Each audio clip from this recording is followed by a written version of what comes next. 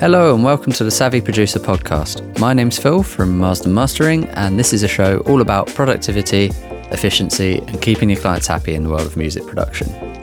In today's episode, I want to talk about what I think from experience is one of the best pieces of productivity advice and just general career advice I can give, and that is to get out of the echo chamber. So without further ado, let's get into it. So producing music, especially if you work remotely, can be a very solitary job. A lot of us are self-starters and we run one-person businesses, which can be great. There's a lot of appeal to that for certain people. I know I love the idea of working for myself and not having a boss and doing things my own way. But this can put us into a bit of an echo chamber where we only have ourselves for ideas and for problem solving. And we'll often try and wear all of the hats too, being a producer, mixer, editor, recording engineer, mastering engineer, business owner, and a marketer for the studio, and a web designer. There are so many things that we have to do day to day. And on top of this, a lot of us are more introverted people too. So asking for help or building relationships with other people in the industry doesn't come naturally and can be really daunting. The issue with all of this is that it can really negatively affect your music career in so many ways.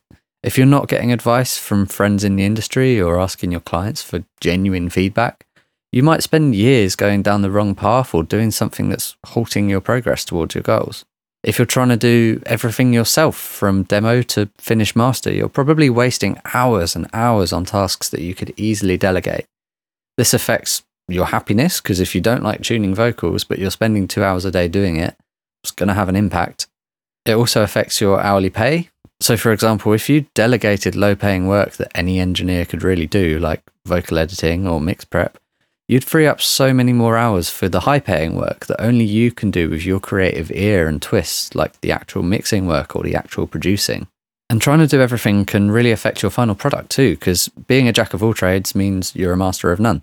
Sure, you can do everything, but can you do it to the standard a specialist could? A specialist on each part of the process is pretty much always going to mean a better result, and it's going to leave your clients blown away. There's a reason big budget label releases are done this way. Running a one-person, very solitary business like this can also be really lonely. I know since I started putting effort into growing my network and community, I've had a way more positive outlook on my day-to-day work. So if any of this resonates with you and you feel like you are in a bit of an echo chamber, you need to escape that and get out of your own head. The way you do this is by speaking openly with your clients about your service, building a community, investing in your education, and collaborating wherever you can. If you can do all of this, you'll be immeasurably more productive, you'll get better and better at what you do, and you'll be happier day to day too. So I'm going to go through 4 ways that you can get out of the echo chamber and get out of your own head. These are all things that I've experienced firsthand, and I truly know the impacts they can have. So let's get into it. The first one is to ask for feedback from your clients. So because we're in a service-based industry where we're carrying out work for our clients, we often want to look like the expert and the authority who knows everything and can really help them. And I don't want to say we suddenly don't want to be the expert and we want to tell all our clients, or actually I don't have any idea what I'm doing. But there is something to be said for having some vulnerability when it gets to the end of the project. When a project is done and your client is walking away with their deliverables, it can be a really, really good idea just to ask them how they think it went.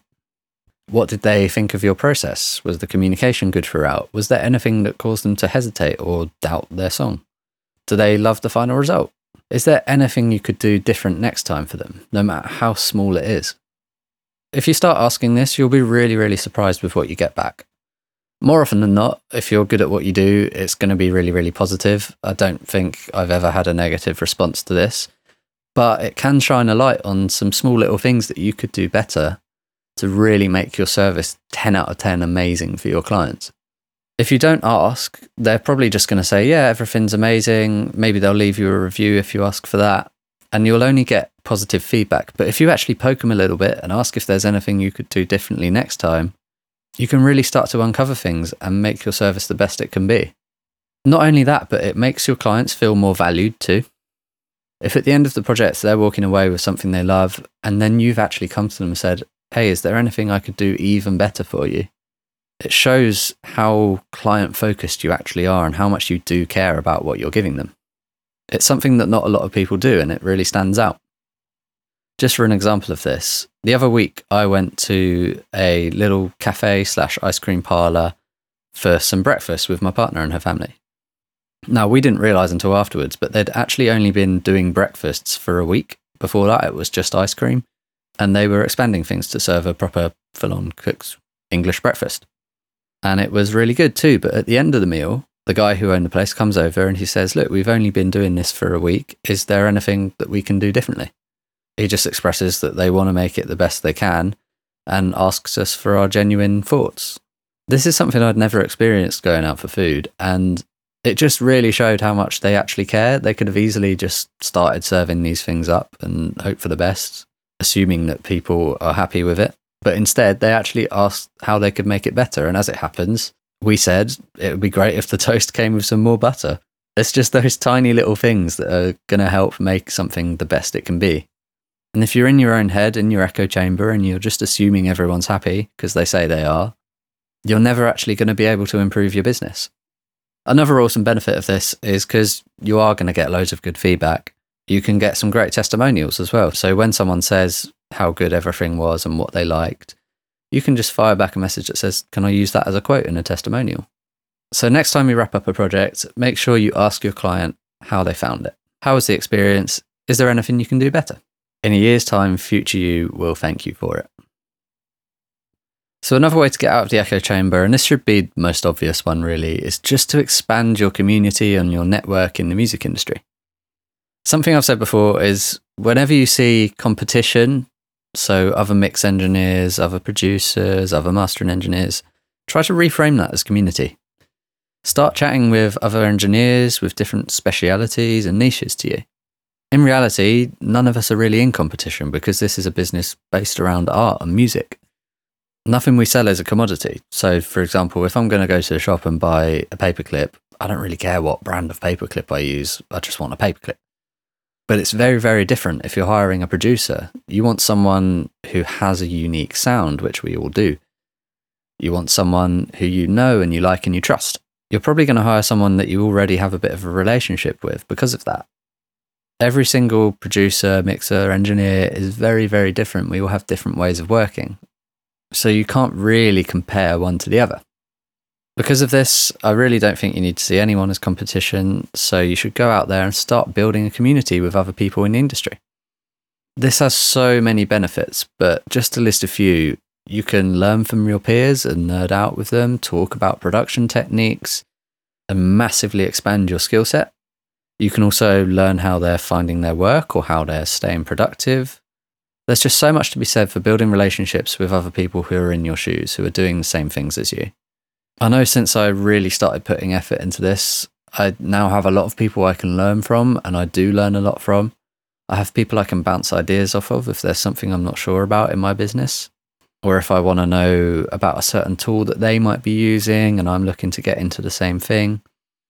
On top of this, I find that my day feels way more sociable because I am just in this room by myself all day mastering. Having Zoom calls and chatting with other producers and mixers and mastering engineers on Instagram makes the whole thing feel a lot more sociable. You'll also find when you build a community like this that you get more work as well, because people are going to recommend you for the specific thing that you do and that you're good at. And likewise, you can flip that around. So if someone comes to you for a hip hop record and that's not really your thing, but you know so-and-so who is really good at doing that, you can refer the client that way. Having this great community means that you can always serve potential clients really, really well, even if that's through a referral. So expand your network within the music industry as much as you can, but also don't be afraid to message artists that you want to connect with too. Your network and the people you know really are everything. But I know a lot of producers and mixers are afraid to really tell artists that they want to work with them. They're afraid it comes off spammy, or it feels like you're bothering them, or you're afraid to get no reply or a negative reply. But really, this is nothing to worry about. 9 times out of 10, if it's a genuine message to an artist that you genuinely really like and that you really want to work with, they're going to take that as a massive compliment. It doesn't mean they're going to hire you right away. Sometimes they might, but it does open the door to building a relationship and building some trust with them. It might be that they never work with you, but their friend wants a mix engineer for a certain type of music, and the first person they think of is you, and they want to recommend you to them. So don't be afraid to put yourself out there and really start talking to artists that you want to work with. If you don't do this and you sit there alone and hope that they come to you, you're just not going to move forwards. So every single day, do everything you can to expand your network and your community and your circle in the music industry. Whether it's talking to peers and other producers and mix engineers or talking to potential clients, there is so much that this can do for you. The third way you can get out of the echo chamber is by really investing in education. A lot of people get to a certain point with their skills and then just start cruising along. They sort of think, right, I'm good enough now, I can do this by myself, and off they go. But really, especially in an industry like this, you want to be learning every day. And the more you invest into that, the more you get out of it too. So this could be reading books on mixing and mastering and producing. This could be listening to more podcasts. It could be getting a mentor and really getting them to help you develop your skills. Or it could even be hiring a coach to help you with the business side of things, the stuff that you're not an expert in.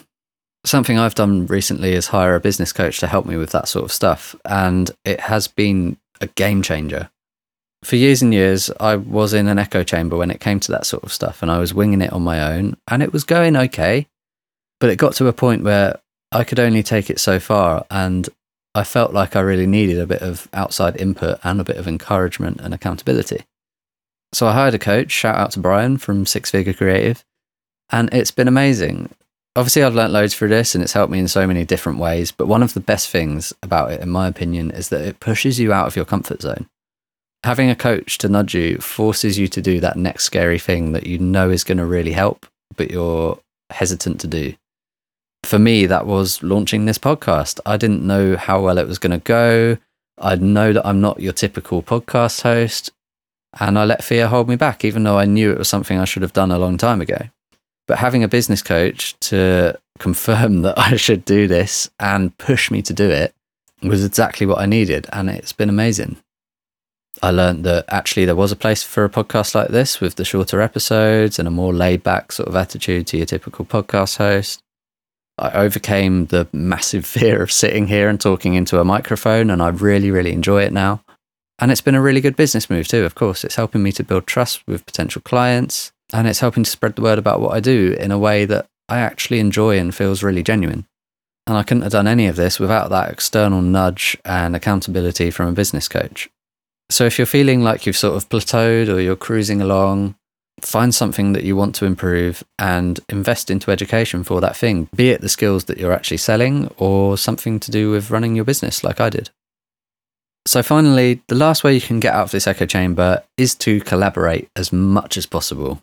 If you're the sort of person who up to now has been doing everything yourself, maybe you're offering tons and tons of services, you're editing for people, you're mixing for people, you're mastering for people, maybe it's time to create a team and try not to do everything yourself.